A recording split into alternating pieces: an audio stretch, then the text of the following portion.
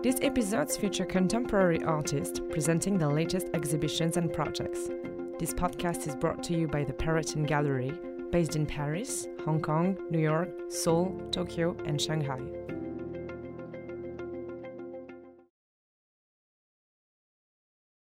Matthew, you are born in Kentucky, US, and then you live and work currently in Brooklyn, New York. And you studied at the Yale University. And you have participated in an amazing number of interesting exhibitions, notably in Lyon Biennial 2013, to which maybe we'll come later in our conversation. But I would like to begin with the exhibition because actually, as a matter of fact, I knew of Matthew's work, but I have never seen the originals before. So this is my first time that I see the originals in the exhibition. Before I informed myself about his work, seeing the images. And I realized to what extent the wood, the texture, and the color of the originals are different from what we see on internet and what we see on the photographic depictions of his work. And I would like perhaps to start with this and maybe with the title of the exhibition. The title of the exhibition is Ramus. Well, the title of the exhibition came to me. Language is a really big part of what I do in the sense of titling and also reading as a primary inspirational source for me. And often in the process of working on a work, whether it be a drawing or actually a sculpture, often in the interpretation process, I'm doing a lot of research on the internet, reading about science or something of this sort. And so for me, the title, Ramus is the best way to describe it is that when you have in science, when you have a tree that explains all the different life forms, so let's say you have a tree of reptiles, and from reptiles, like there are, snakes or lizards or these kinds of things. So in English, the main word for that tree is cleidogram. And so the title comes from one branch on the cleidogram is called Ramus.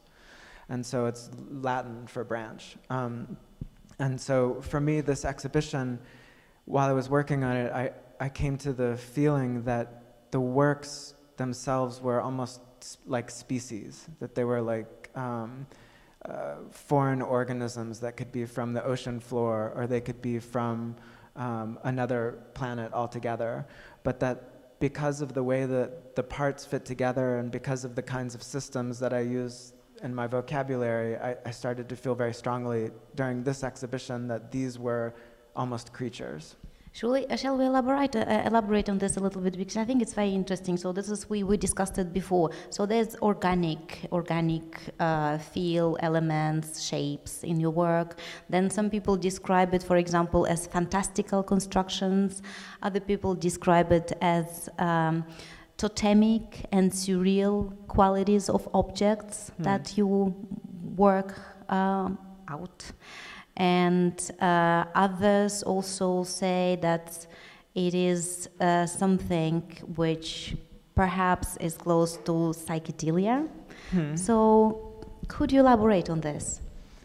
For me, when I'm drawing, which is the beginning of how almost everything starts, I've found over the last 4 or 5 years that there's a way in which I draw that lends itself to relating to nature. And so for me, I actually believe that there's an intuitive understanding of nature inside me that my unconscious is connected to. And so even though I'm not a scientist, I believe that there's an intuitive and an unconscious way in which I understand the empirical side of nature. And so in some of the works, though they're not directly about something real, they allude to different kinds of systems. It's just for me, as a creative person, just relaxing led me to this discovery. It's not something that I decided that I would like to make works that are about nature or about systems or something like this. I just relaxed, and naturally what my muscles do is draw shapes that I think relate to nature. Shall we maybe talk a little more about this very interesting connection between drawing and sculpture in your work? Because I would like to read, because I think the text actually is quite beautiful. And then we also discovered that the text was written by an artist who I worked with a long time ago when I lived in New York.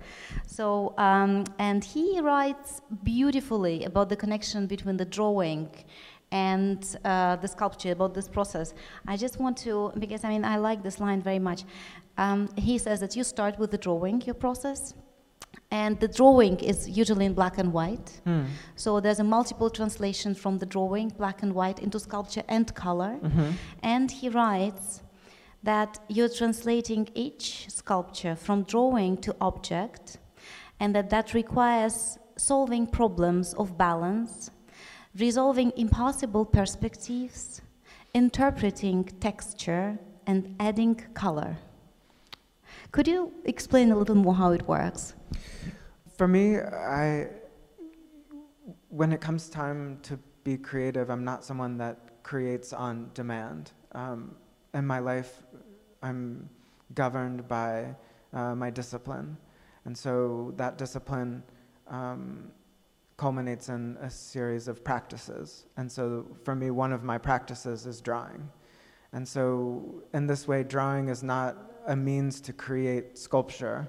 Drawing is a means to itch the scratch of creativity. And so I draw during time periods where either I feel inspired by something I've seen or thought about, or maybe often just simply to be doing something.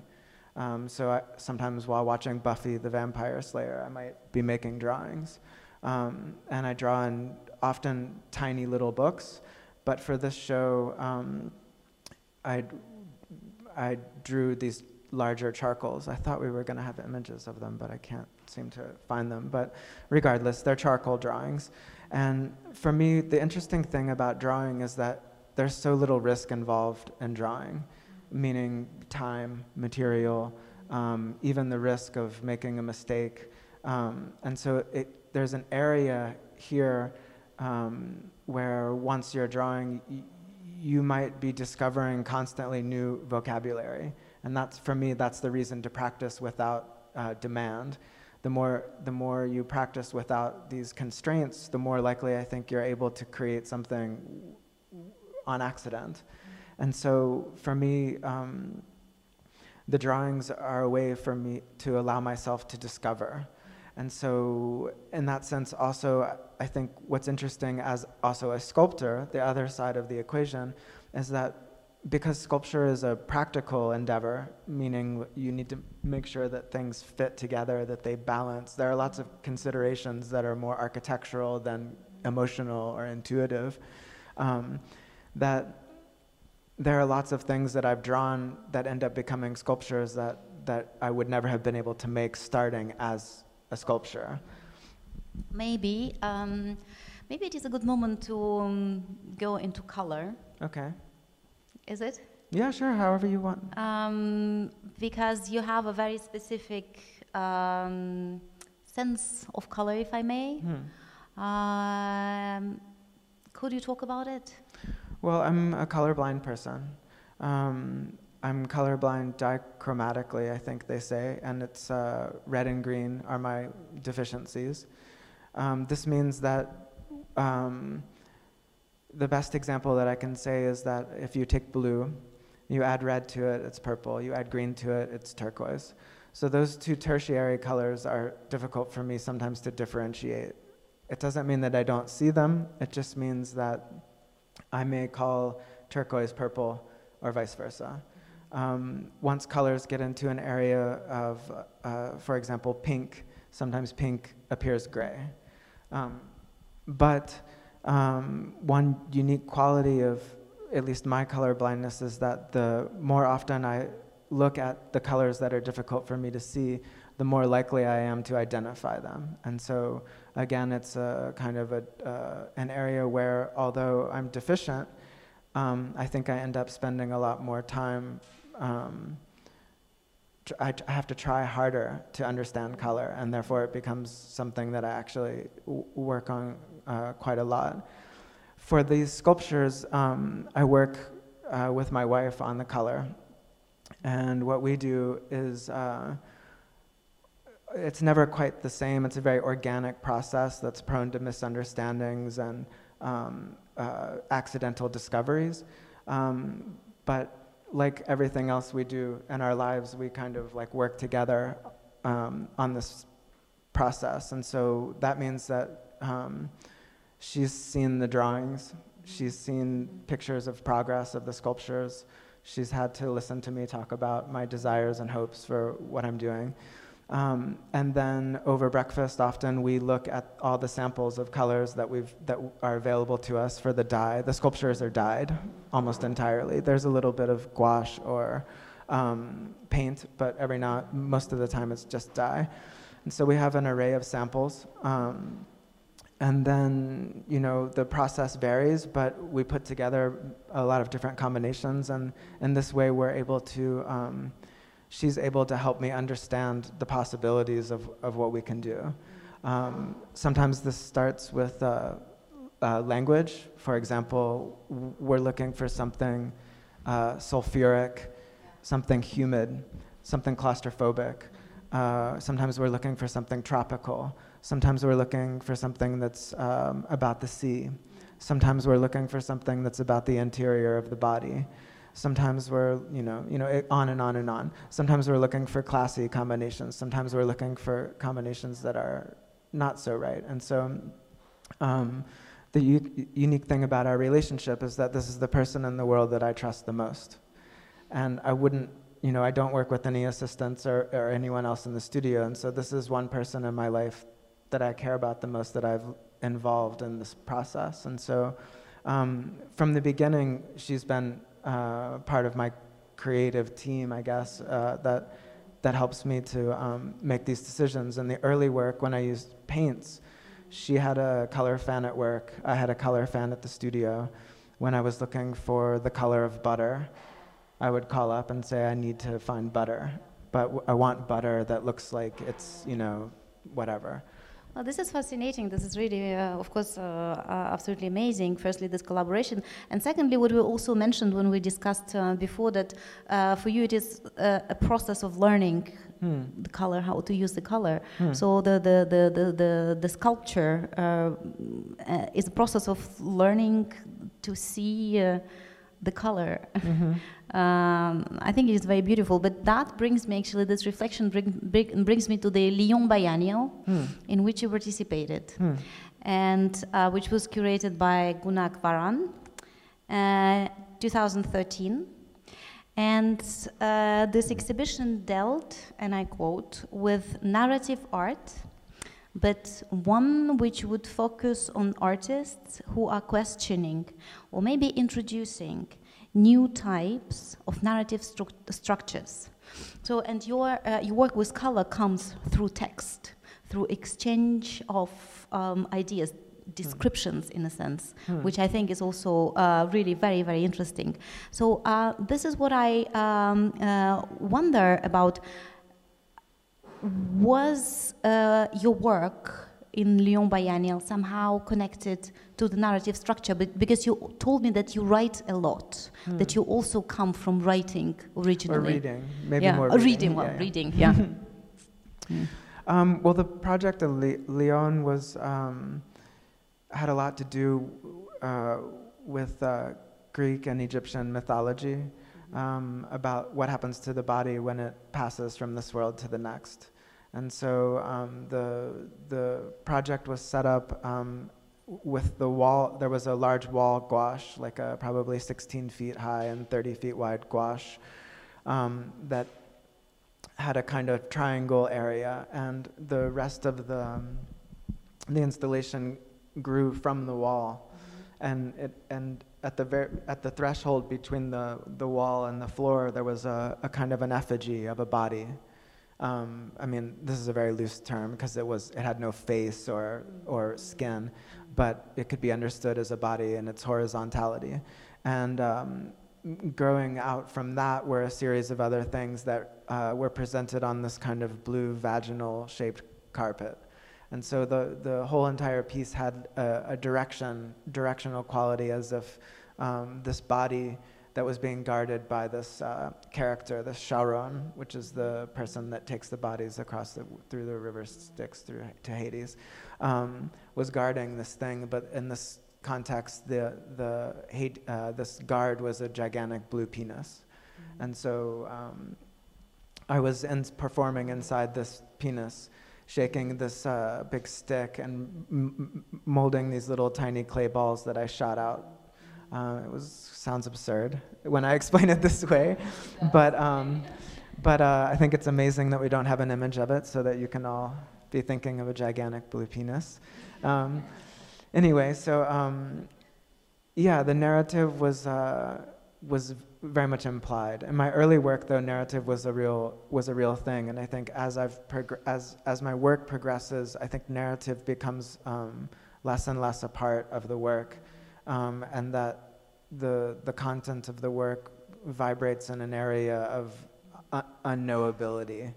I think that often for me, like coming from Yale, I felt like I needed to really be able and be responsible for the explanation of my endeavors. This is also something we wanted to discuss, actually, because and then we will mention education with Paul later.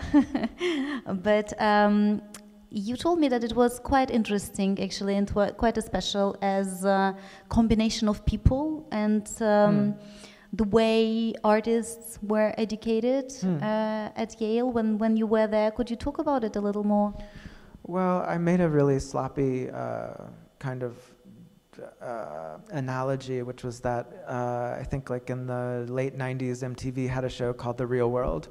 And The Real World, they selected the contestants or the people for the reality TV show based on how often they would fight with each other. And so they would have, like a redneck from Kentucky and, like a gay person. And so they knew that the religious guy from Kentucky would be annoyed by this person's outward gayness, and that was the purpose.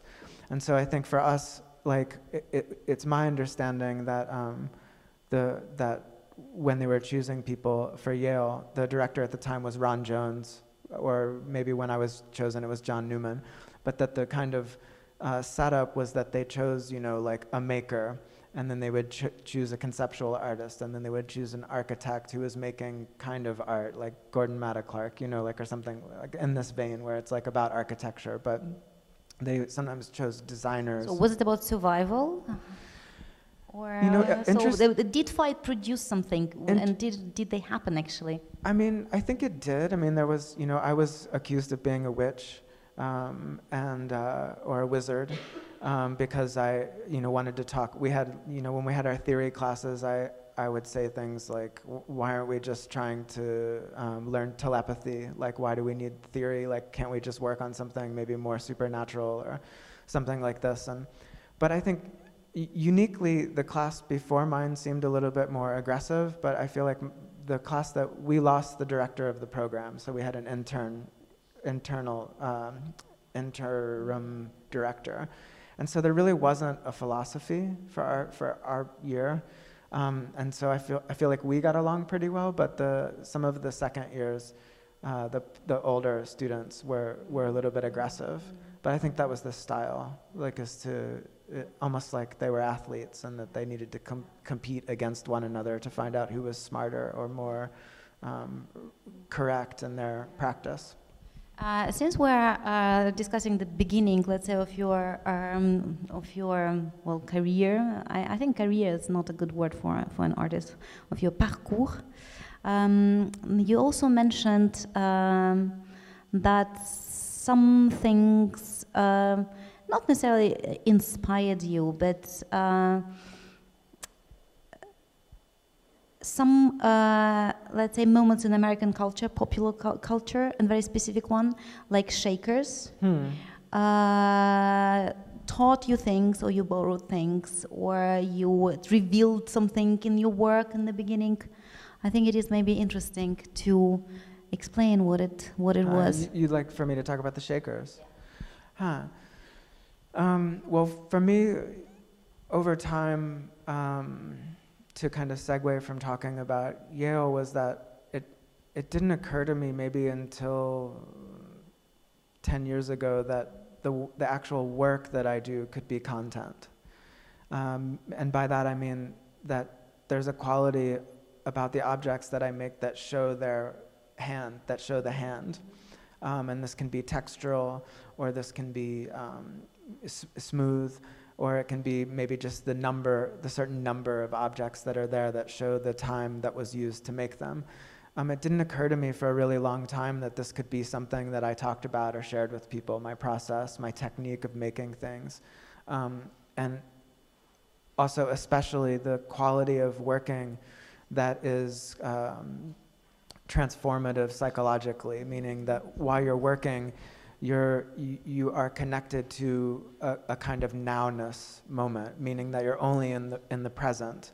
So when you're drilling, let's say, hundreds and thousands of holes, and each hole has to go a certain depth so that it can get closest to the next hole.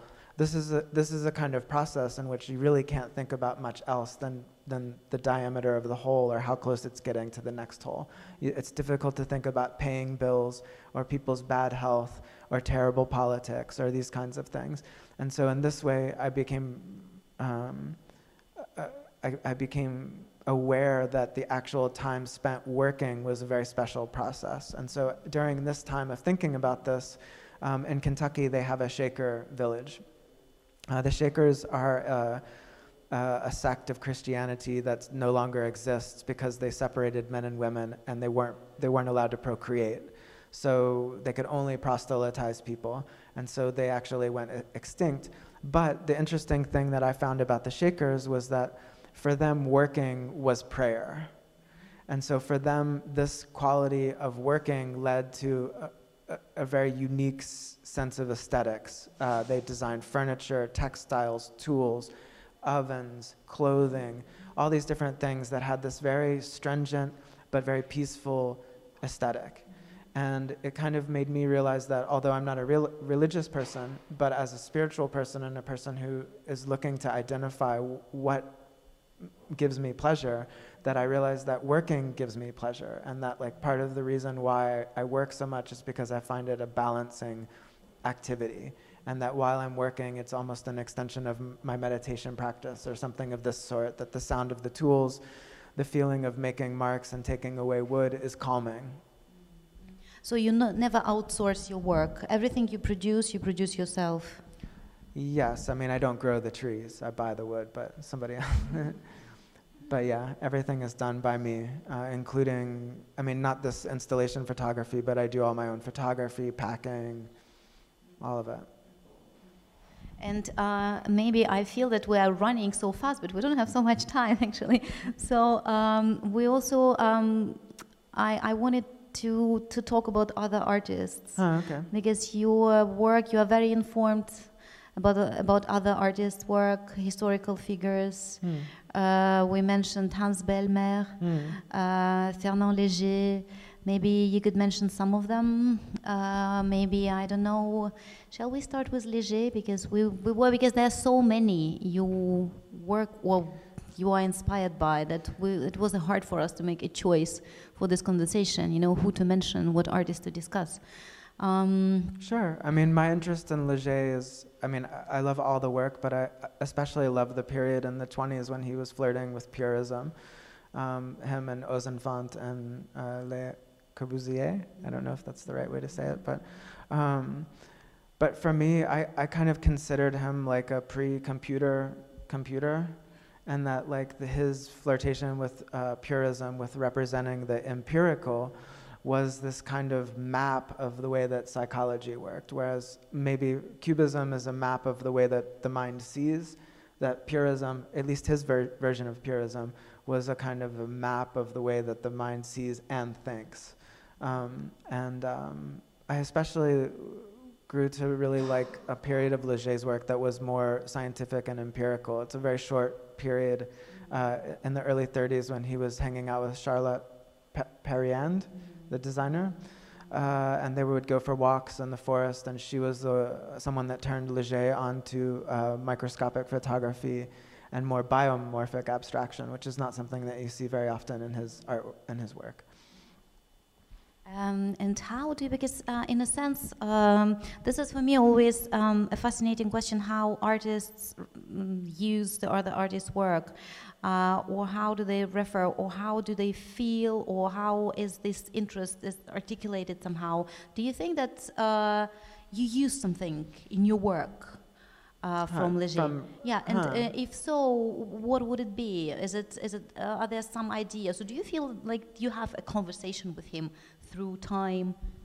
I mean, I think I'm obsessed with information, and I think because I work so often from my unconscious and I'm not willing myself to come up with certain imagery, that it's very important that I digest lots of information so that there's a seed of all these people in my unconscious that gets synthesized. And so, of course, I'm indebted to them.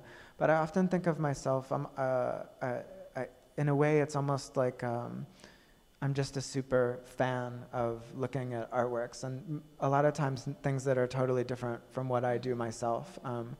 And so I look at a lot of painting, and I don't make any painting really. But I think that what's important for me is to look at as much information as I can and try to identify what my repeated desires are, what kinds of things I find attractive, and and to try to understand what those things are. Because I think for aesthetic people, you can open up a book and flip through it pretty quickly and identify which works you're into.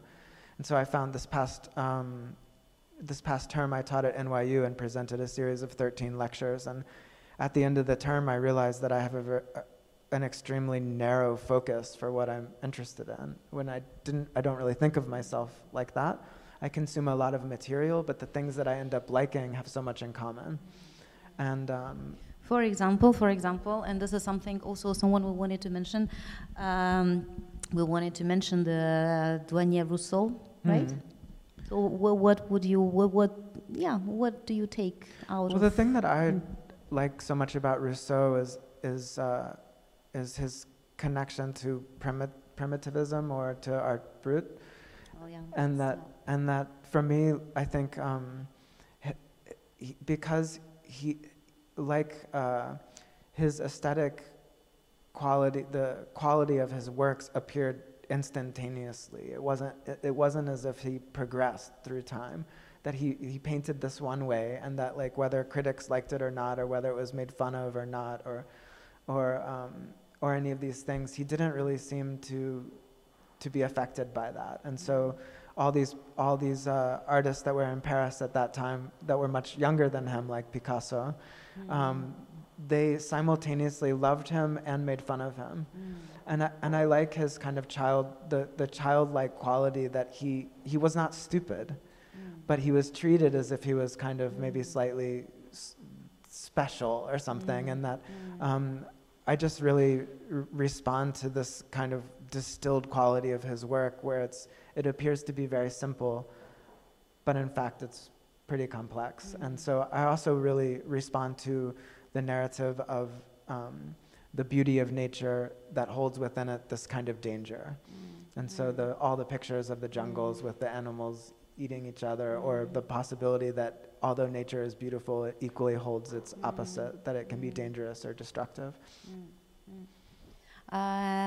Maybe since we are finishing soon, we would end by talking a little bit about the nature.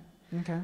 Because I think it is something also very important in your work and in the way you use wood, because we wanted to discuss a little bit the material as well.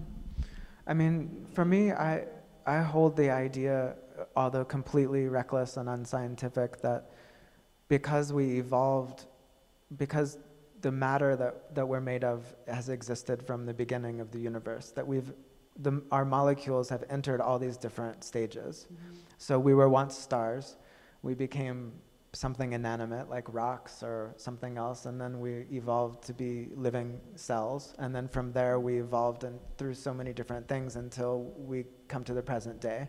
So now we are thinking conscious organisms, but although it's impossible to prove scientifically, or maybe even a ridiculous idea, I believe that we hold the remembrance of parts of each stage that we once were. And so in that way we have an intuitive understanding of the universe in its entirety, but we also have an understanding of the microscopic nature of our being from the basic cells or even atoms. And so for me, I believe that when relaxing and using your unconscious, that these things are available to you, and that it's up to the right experts or people that have very specialized disciplines to recognize these connections. And so for me, I've noticed in my work when I'm trying to understand what I've done that I see there are examples of these narratives or shapes or occurrences empirically. But for me, the wood part of it, I think, is nice because the wood has a kind of impermanent feel, like versus something like bronze, let's say, or marble, and that there's a kind of warm quality to it, and that it's also grown, it was also something else, and that it itself was transforming until it was cut down, and then I transform it back into something else. And so I think I really like to work with it because it's a warm and natural material versus plastic, let's say. Maybe it is a good moment to open this to the audience if you have questions. You in the back? Two questions. The first one is, are your works sexual? The second part is, what is the trajectory that you see yourself? Where do you see yourself, like, in the future, the branching down? Do you expect anything drastically different, or is this? I hope so. Go down for a long while? Well, to answer the sexual, yes, of course. I mean, I think when I was a younger person, the sexual nature was a much more overt, and maybe I was interested in the intersection of sex and violence, consensual violence, you know? But I think now maybe this thing that people call sexual could be more diversified and hidden in terms of reproduction, the reproduction of cells, or the twinning or multiplying of shapes, the deep feeling of division when cells grow.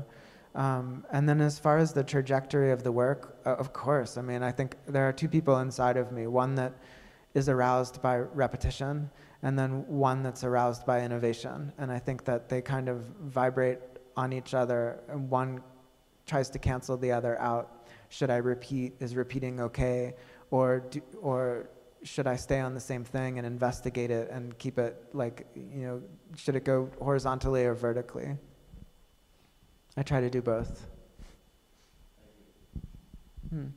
Paul? Since you referred to the aspect of the unconscious in your working process, and I've actually heard you, not today, but previously, refer to your drawing process. I mean, your drawings as having to do with automatic writing. Mm-hmm. And really, like, the references to some of the artists this mentioned, you know, also to me relate back to surrealism. And so I'm wondering if you could speak more about, you know, this idea of going into, I mean, to me, automatic writing is where the sort of the conscious mind, where you purposefully put yourself in a state outside of the conscious mind and encourage entering into another state associated with the unconscious. And for me, unconscious, like, there's an association with, like, the opposite of identity in a way, Right. or of our usual kind of identity. So I wonder if you could talk a little bit more about, are there certain rituals that you go through to go into that alternate state? And also, do you only do that in your studio? Have you ever done that publicly? Is the blue penis like an example of a public moment of the unconscious presence? Oddly enough, I primarily draw at home. For this show, I did start doing these charcoal drawings, which take a lot longer, and I do them in the studio, and I do them normally. I really feel like I have this almost this sour longing feeling where I need to do something to feel creative. I need to have this feeling of making something new, or at least touching something old, you know? And so normally when I draw at home, I draw very small, and there's not much, there isn't much of it's not a dual state. It's almost like I'm there, I could be watching TV or on the sofa with Bengu, but I'm kind of drawing, and because there's, like I was saying, there's no risk, I can just turn the page if it's not working or doesn't feel right, and I think maybe this state of unconsciousness is more also what I call just relaxing and not worrying about the result. And so when I do the charcoal drawings, it's much more of what you're describing, because I'm listening to music, I'm alone in the studio. I think because the charcoal drawings are larger, I'm using like different kinds of muscles, and I'm actually just kind of letting, almost like a Ouija board. If you ever used a Ouija board, where you your hand is on the thing and you're participating with somebody else, but it's kind of moving on its own, and you're not really thinking about where it's moving, and that's kind of what drawing is for me. And so for years, I also talked about muscle memory and how there were certain kinds of things that I did over and over again that I could attribute to the way that maybe a basketball player practices free throws or something like this, and that it's important for me to practice all the time so that I, can strengthen new muscles and new ways of drawing. I've never drawn in public. It sounds crazy, but could be entertaining. I did want to start. I used to really want to do like a life drawing, like a new life drawing thing for like artists, like my friends and stuff. Do that. I could do that, but I don't know if I could create on stage. Yeah, I do, but there's something about drawing that feels very private to me, because you have to, like you say, it's interesting the way that you say it, but you do have to kind of be in the zone to do it well, I think. And so it might be hard to do that if somebody was watching over my shoulder. Are there other questions? Just kind of building off of that question. You mentioned being accused of being a witch, and you just mentioned about using a Ouija board. So I was curious to know, kind of maybe in your Yale days or even currently today, if you still explore supernatural ways of exploring or trying to create, and if you do still that, could you kind of give other examples? I'm not big into the supernatural or into the occult, but there is a certain part of my being that's like mystical, and that that I do believe in the transformation of materials, and that I do believe in kind of that the physical activity or performance or activation can unlock like a higher state of being. But I think in graduate school it was more just because I was very frustrated by the amount of theory, and I wasn't a huge fan of the restriction that theory put on the creative process and the interpretive process. For me, maybe it's not my style of, my strength isn't in necessarily intellect as it is